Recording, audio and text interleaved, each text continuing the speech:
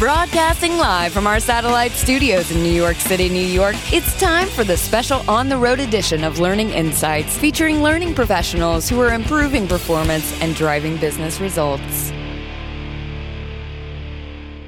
Welcome to another exciting and informative edition of Learning Insights. I'm your host, Stone Payton. We also have Holly Payton with us. Malou, how are you? Pretty good. So we're going to have fun today, and we have in this segment Ms. Sheila Basile, Senior Vice President, and Vicki Foley, Senior Vice President, Global Leadership Development Practice Leader. Man, that is a mouthful. Both of these ladies with Lee Hecht Harrison, and we're going to talk a little bit about trends and executive coaching. Welcome to you both. Thank you for having us. Thank you. It's good to be here. Well, we are delighted to have you, and maybe it would be helpful. I know it would be for me, but maybe for our listeners as well. Can you just give us an operational definition for executive coaching? Because I have a sense that maybe it means a lot of different things to other people. I'll start with you, Sheila. How would you just succinctly describe executive coaching? Well, we view executive coaching as a development opportunity for people at different levels. We believe that coaching is valuable for all leaders and can be used in assimilation into a new role, can be used developmentally for high potentials who are on a track to succeed leaders in higher level positions, and can also be used remedially to impact performance and develop skills and close gaps and blind spots. She's answered that question before, hasn't she, Vicki? I think she has. Wow, that was fantastic. I have wondered if you ever have people, do you get people assigned to you? Hey, this person really needs some coaching. Or do people come to you willingly? Hey, can you fix Bob? Do you ever get that memo? Hey, I need you to fix Bob. Yeah, we get some of those. But most of the time, we work with large organizations that have, talent management strategies that are in place. They're acting on them, and they know the value of coaching. And so very often we'll get opportunities that are brought to us that are, hey, this is our next round of high potential leaders. And, they all have unique development areas that have been identified through some type of process. And the coaching is really to lock in that development, lock in the new behaviors, sustain learning, and really ultimately contribute to the business success. So that's really where I think coaching has changed over the last 10 years is, that it's a development tool, and it's proven to be effective. And leaders, organizations are investing in their leaders through coaching and other ways of development, but coaching primarily is one of the things that obviously we're experts in. That is really wonderful to hear that businesses are recognizing the value. I'm wondering what all, when you think of coaching, you think of a conversation. Mm-hmm. Executive coaching, you think of a conversation. But I know there has to be so much more to it. What all would be entailed in executive coaching beyond simply a conversation? We actually have a coaching model that we follow globally. We have 300 offices around the world and a bench of 600 plus coaches. Wow. And we developed our coaching model and our practices internally and trained all of these coaches so that we all speak the same language, follow the same model, and the conversation is consistent and of high quality no matter where it's taking place. Now, within that model, there are 6 coaching practices that guide our conversations. And I'm going to ask Vicki to talk a little bit about the model and the practices. Sure. I'm happy to do that, Sheila. And so as Sheila said, it's a consistent process. But one thing I want to make sure that we understand is that everybody's unique, and so there's flexibility within that structure. Right. So I think the structure allows the success to happen, but each coach is meeting that leader where they are to their unique needs tied to the business result. So it's 4 phases, right? So what do we want to achieve? What's the success? What are our outcomes? And then that's verified through different ways of gathering information, whether it's an assessment or meetings with stakeholders to verify, hey, you know what, we're working on the right things. And then really a lot of the coaching takes place after that. We call it action or strategy. And that's what you said, Holly. It's that one-on-one conversation. It's giving tough feedback, maybe that nobody's ever given them before. It's letting them try new behaviors in a safe environment. It's getting their action plan ready so that they know exactly how they're going to learn these new competencies or behaviors. And, be there when they have these setbacks because, it's new and they're trying it out. And then finally, that measuring results would be the last phase, because for us as an organization and the way we practice coaching, we want to be able to measure the outcomes. We want to be able to say to the leader, to the organization, this is what was achieved. We met the goals, or sometimes maybe we didn't, but there needs to be an additional support mechanism or something. And then the practices, as Sheila mentioned, all of our coaches are certified in Ask, Don't Tell, Reframe the Picture, In the Moment Feedback, Truth Talk, exploring possibilities and creating partnerships. So some way, Holly, in those conversations, those techniques are being used to have the coaching be impactful. You mentioned measurement, and I know that everyone listening is going to want me to ask a question about that. Okay. Because I'm sure you know that companies struggle with how do I measure these kinds of things. So can you speak a little bit about how do you measure it? Where does it start? How do you put it in place? Sure, absolutely. That's very important to us too, because clients do ask. Right. So how are we going to measure the coaching? And it's been, this is a big question. It's been out there for a long time. For us as an organization, we measure in 3 ways typically: people, productivity, and profitability. So those are the things that we look for. So when I mentioned that first phase of the coaching model, outcomes, that's what we want to do. We want to figure out what are those desired outcomes. Is it retaining this employee? Is it retaining the team underneath this employee that's in turmoil? Is it advancing this leader to the next level, being ready sooner than they would have been without the coaching? So around the people. Then productivity, it could be a more engaged workforce, the project coming in faster on deadline, products launching faster.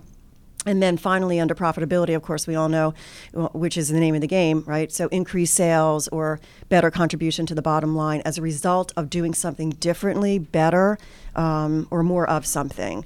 So that's how we do it. And we contract up front and we measure that on the back end, either through reassessment or, of course, gathering specific anecdotal information or observations from people very close to that leader who might be involved in the coaching. That is really fabulous. You mentioned, Sheila, that you had 300 offices. So I am really eager to hear what kind of differences do you see working in such diverse, different cultures, different environments. What do you see from a coaching perspective? What might some of those differences be? Well, I think Vicki could answer that question better because she is the global talent development leader for the company, whereas I am more focused on the New York City metro area. So she has more breadth. And so would you take that, Vicki? Although as Stone and I were walking last night, we did see quite a diverse culture here in New York City. That's true. That's a given. So Sheila can provide the New York City perspective, which I'm sure is a mix of everything, and I'll provide the global perspective. So yeah, there's a lot of things in common, believe it or not, and then there's, of course, a lot of things that are diverse. I think, starting with the things that we're seeing across the board, is this, volatility, this fast pace, this transformation world that businesses are in right now. And I see that around the world, no matter what country we're in. And so with that, the coaching really becomes around change and fast pace of change and being agile, and just really understanding the pressures of how things are coming at you so quickly, to anticipate, to react, and leaders need to be doing that really on a daily basis, right? So that whole ambiguity of the world. So we see that as a common denominator. And then underneath that, of course, you're going to have these local nuances. So, for example, in Brazil, what we see a lot of in terms of development of leaders, of course, there's the coaching, but there are also these larger integrated leadership development programs that are really tied and intersecting between like succession planning and broader development programs. So I think, Brazil has done a lot of work in that area. When I flip over to the other side of the world and we see things happening in Japan, So I would call Brazil like a mature market. I would call Japan in terms of coaching, kind of this rising on the maturity curve. If there are global organizations that are doing business in Japan, they might be more open to coaching. And what we're finding is there's this movement of local Japanese companies that are doing business globally, like from the inside out, being receptive to coaching when their leaders have to go outside of Japan. And so that's where we're seeing the needle move there. It's still that education process for Japan, and similar, would be China. I'd say Singapore is a bit more on the maturity edge. Europe is a very mature coaching market. There's a lot of coaching in Europe. Coaching really was, it started more in Europe than it did in the U.S., believe it or not. So, coaching was there before the U.S. So we continue to see that being a very mature market for coaching, not a lot of education needed. A lot of assessment work going on right now in Europe, so bigger assessment projects and leadership development programs. In North America, what we're seeing is this shift toward a lot of virtual coaching requests. So, our model really is this face-to-face, coupled with virtual, but there's been requests, to this movement of virtual coaching. And then, of course, we're seeing this multi-generational and multicultural being driven a lot from the U.S. How do I work with this younger workforce? These people are in their 20s that need development. How do I share knowledge? And some mentoring is starting to pop up again in North America. So you mentioned, yes, very much so. You mentioned a few, actually you listed several, and I only was able to capture a couple on paper, several best practices on the coaching side. You start out with Ask, Don't Tell, and you mentioned several others. Are there some best practices or some insights for the, I don't even know if this is a word, coachee, that would make someone more coachable? Are there some things that we should do, the people being coached? If either of you could speak to that, that'd be fantastic. Yeah, I would like to say that, give you a break from it. Thank you. I would like to say that one of the hallmarks of a successful coaching case is that the stakeholders are involved. And the chief stakeholder is the coachee's boss. And yes, coachee is a word. Oh, cool. Score one for Stone. You cannot coach someone in a vacuum. You need the feedback. You need the observation to see if they're trying out new behaviors, if the coaching is sticking. And that would be on the stakeholder side. So that's a very important piece. And the other piece is that you need a coachee who is willing to engage and who believes in the coaching. Because if they have not bought into it, you may raise their awareness through feedback, through assessments on what some of their gaps are and their development needs. But if they don't own that and take accountability for it, you can coach them until the cows come home and nothing will stick. So those are two things from my perspective. Yeah, that's great, Sheila, and very, very true. And we've all run into those situations where, we do have coaches come back to us and say, I can't coach, not coachable, because they're not ready. They're not willing. So that coaching readiness, I think, was really important, Stone, that you brought that up. One thing I would add to that is, sometimes we coach them on what to ask. So when they're selecting their coach, what's important to you? Ask the coach these particular questions about their background, about their success in coaching people with similar development areas, so that they can make the right selection. Because having the right coach and being able to develop that trusting relationship so that the coaching can happen is super critical to success. So when they're ready, the next real critical point is, who's the right coach for me? Are there specific organizations that you work with? I'm wondering if there are specific industries. You've got such a breadth of experience. I'm wondering, these industries really are recognizing the value of coaching. Might be more further on the maturity and as you described earlier. Well, we do work across all industries, so I will say that.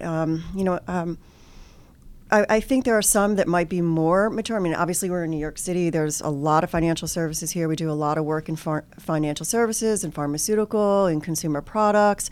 But you know what? It really crosses all boundaries. So if I look at our client list, we're in just about every industry. I think instead of industry, the way I might slice the market is, this large cap versus mid cap versus startup, real small, because it's an investment. They need the dollars. So when you're looking at real fast growing, high growth, entrepreneurs, they're not probably going to invest in the coaching. They're just thinking somewhere else. So when you get into that mid-size, large cap companies, that's where we do a lot of our business. I'm fascinated to find out just a little bit of your backstory. How did you get started? You start with you, Sheila. Oh my. Started with Lee Hecht Harrison. Or started down the road of being a learning professional. Vicky found her on Craigslist. Not quite. I joined Lee Hecht Harrison about 30 years ago, and we had 2 offices, one in Stamford, Connecticut, and one here in New York City in the MetLife building. And we started as an executive coaching practice with Bob Lee and Bob Hecht. And we were working with leaders who were about to derail or who had significant development needs. And outplacement became a major focus because when the leaders would derail, we would coach them into new positions. So that's how our model started. Over the years, we have grown. Adecco is our parent company, and they acquired us and contributed substantially to our growth. And I got started because I did a master's in industrial psychology here in the city at Columbia, and was able to cross the 4 practice areas that we work in and have developed over the years. So started out in the executive coaching career transitioned into the leadership development, into the change management, and into the engagement retention and the Connexa opinion surveys and so forth. So because of the background, have been able to wear many different hats as the company grew and develop along with the growth opportunities. So Vicki, you want to talk about how you got here? Sure. That's a great story, Sheila. I don't know if I ever knew that. Thanks for sharing that. So I've been here for a number of years as well. So I think for me, I'll say what's relevant in terms of how I got into executive coaching, because I've done other things for the business as well. But for me, it really goes back to business. So my undergrad is in business, and I have this love of business, and I've worked with business leaders, and I wanted to get back into that. And so I saw the route to do that was to become a certified executive coach. And so I started selling coaching at LHH years ago, and then delivered it so I could get that going. And then, of course, the practice grew, and I'm now the global practice leader, which is amazing for me to be able to do that at such a great company that's really committed to the coaching. But for me, that's what it was, and that really aligns to Lee Hecht Harrison's coaching model, which is that business alignment. So I'm very happy that, and I get to talk with great leaders around the world, and I just love it. You must work with some really bright, passionate people almost every day. It's got to be incredibly rewarding work, both of you. It really is. It really is. And we do. I mean, we have very, very sophisticated partners, and it's just it's really a privilege to work with them because I learn from them, they learn from us, and that's why we do call it partnerships. And as partnerships, these are partners who are genuinely invested in people. Right? Yes, absolutely. So what are some of the signs an organization might see that suggest to them, hey, we got to reach out to Lee Hecht Harrison and talk to them about executive coaching? Are there a few things that happen in their development, a couple of signs they ought to be looking for? How do they know? That's a really great question. I'd love to hear Sheila's fantastic input. question. That was a great question. It took me a minute to get it out, but I think when we landed on it, it was fantastic. Yeah. Well, I would say one clear signal is when your top talent is exiting the organization, and so what are you doing to keep them and develop them and make sure they're ready? Another one is when they have open positions at different levels in the organization and they don't have clear successor identified or a pool of candidates that are really ready to take on some very complex senior leader roles that they need to be thinking about giving Lee Hecht Harrison, and in particular Sheila Basile, a call. Well, thank you. Sheila Bat Phone. I think also companies that are growing at an exponential rate, and sometimes employees get promoted before they've developed the leadership capabilities to take on the additional responsibilities. So anytime if you're a company that has experienced a lot of growth, whether it's through acquisition or organically. You might want to think about developing your leaders. And I think another part that you might consider if you're already coaching, if you've not centralized your coaching, and if anyone who is a leader and has a budget can go out and hire a coach, you might want to take a look at how they're selecting coaches, the quality of the coaches, what their credentials are, so that if you are providing it, you're providing it consistently and effectively across the different levels. So, Could you tell us more about the startup companies? What type of startup companies are asking for executive coaching right now? So I can respond to that. Technology companies are typical. We're working with a lot of fast growth technology organizations around the world, primarily out in Northern California. And it may not be that they're asking for executive coaching. It's really falling into a category that I would call executive team alignment.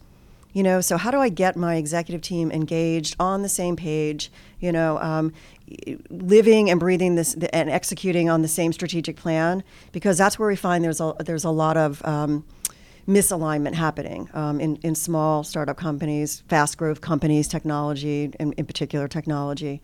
So we are doing work at the executive team alignment, I would say, there, more than one-on-one individual coaching.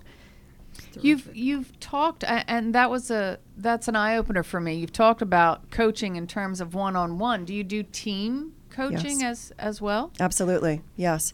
And as I said, at the executive team level, or teams that might be coming together to do a very critical project that might not be performing where they need to be performing in terms of their productivity, in terms of relations.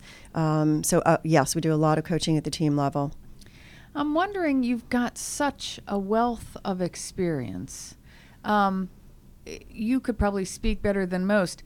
How have you seen this learning and development leadership coaching arena change over the years? One major change that I've seen in the last 10 years, because having worked so long at Lee Hecht, I actually have clients that I've worked with for 15 plus years. And I've watched coaching grow internally in these clients. And the major trend I've seen in terms of change is that it has started out as a remedial or as a negative intervention. So go fix Bob, as you mentioned earlier. Right. So that it became almost like a scarlet letter if you had a coach and you didn't want people around you to know. And that's why, I mentioned you can't coach in a vacuum and so forth. So one major change has been that now I've seen it become so much more positive, and it's almost like you are really hot stuff if you've got a coach. Look at my Rolex, and let me introduce my coach. Exactly. Exactly. So you're not really serious about your profession if you don't have a coach. Mm-hmm. Yeah. That's right. Fabulous. And I can comment on that from the enterprise coaching level. What we're seeing is, I think Sheila mentioned before, this really understanding who's getting a coach and what the spend is. So big change for me as I've taken on the leadership role, the practice, is the number of organizations that are trying to get their arms around that. They're perhaps choosing one global provider. They want to know what the return is. They want to know who's getting a coach and how long, and the coach isn't there forever, that there's an end date.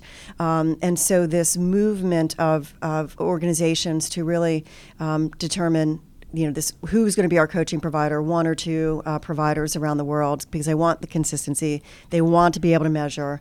They want to be able to use the coaching as a development tool, but they need to be able to play back to their executive teams.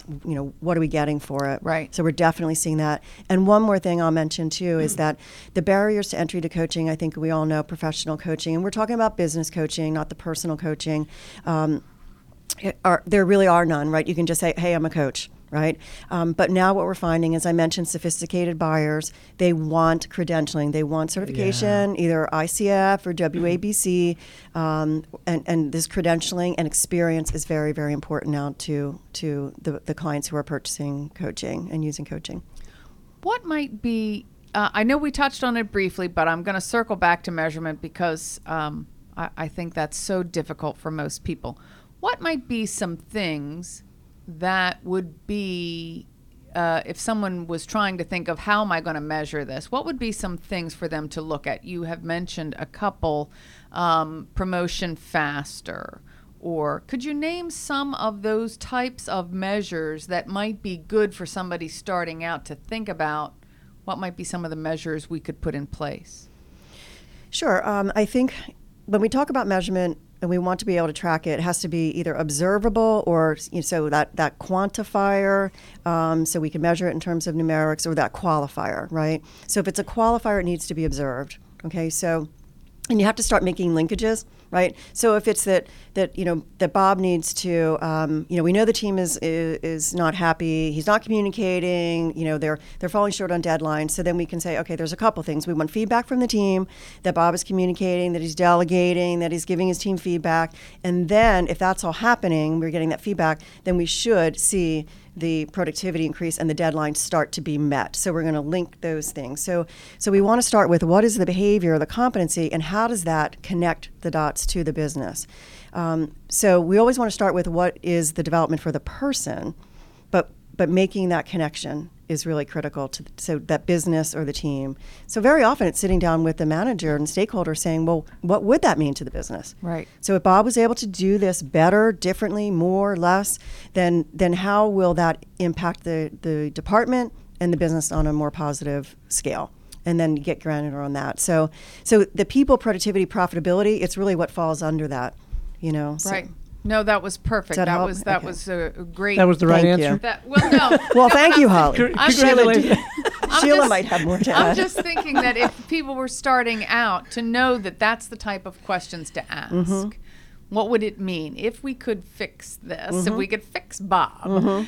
What would that really mean to the business, to the department, to the people that report to him, and so on? And that's a great avenue for someone to pursue who might not be anywhere near as experienced as you guys are. I also am thinking that we do a lot of coaching around helping leaders develop their direct reports. And there's a tremendous savings in promoting someone internally versus going outside to hire. Oh, good point. As there is a tremendous savings when you lower turnover. But the flip side is also beneficial. And I think the other key trend that we're seeing today in terms of coaching that's a little different from previous is that we are certifying entire global HR teams in our ICF accredited coaching model and practices so that they can better partner with their peers who are running the business by using the coaching skills. So that's another way to measure that I bring up that is also a trend. So that is fabulous because I know HR in many companies struggle to be seen as a player, to get a seat at that executive table, and to have that type of accreditation would really help their internal value to the business. Right.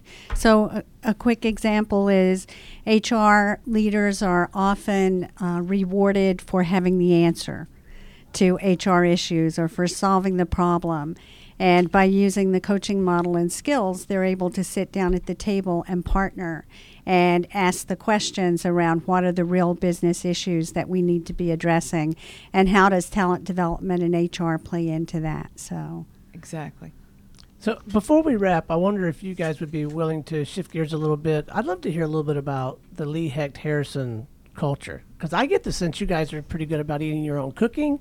You're developing your own people, and you've both been there as young and beautiful as you are. You've been there a while, and maybe you could speak to the culture and how. I'm happy to do that. Yes, we have a culture. That's and Check. we certainly Check. do. Okay.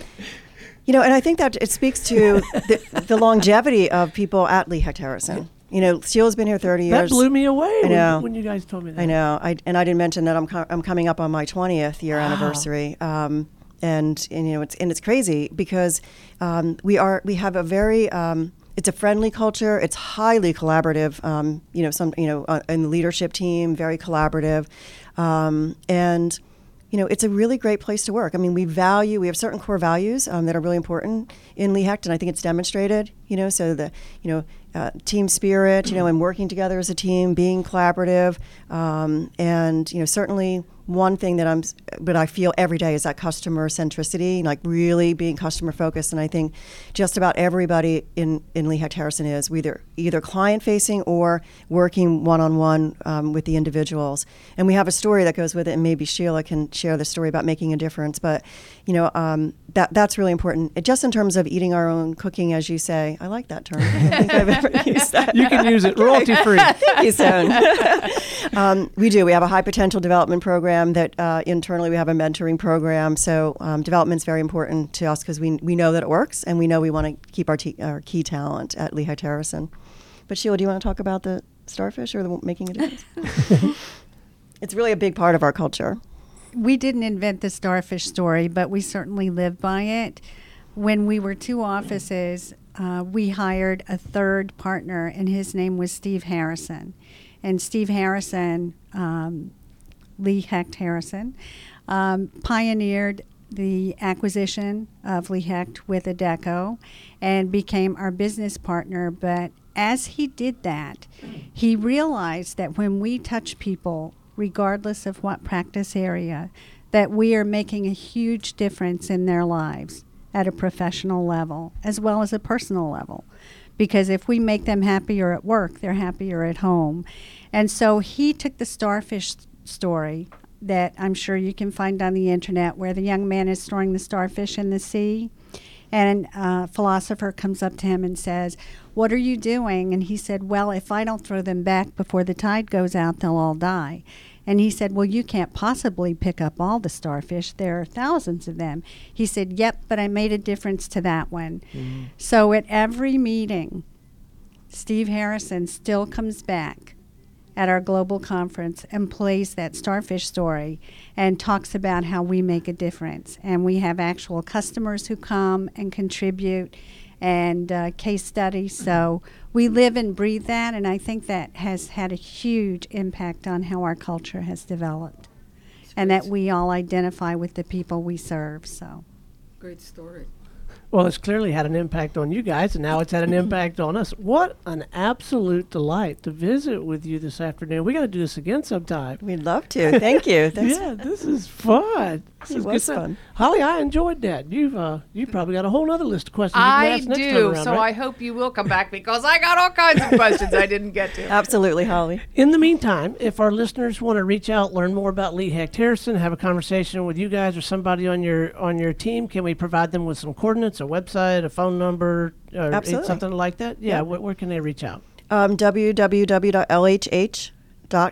and there's an 800 number there, and you can even put in a comment, to talk to Vicki or to Sheila, and we'll get that within 24 hours, so definitely go to our website, lhh.com. Fantastic. Well, thank you again, Malou. Thank you for putting this thing together. Very nicely Wonderful. done. You Wonderful told lady. us to expect a fabulous conversation, and that's exactly. I knew there were the pros. Thank you. All right. Until next time, this is Stone Payton for Holly Payton, our guest this afternoon from Lee Hecht Harrison, and everyone here at the Business Radio X family. Special thanks to our friends at Training Pros. We'll see you next time on Learning Insights. thank you. This has been a special Business Radio X production brought to you by Training Pros, your source for local learning and development experts. Learn more at training-pros.com.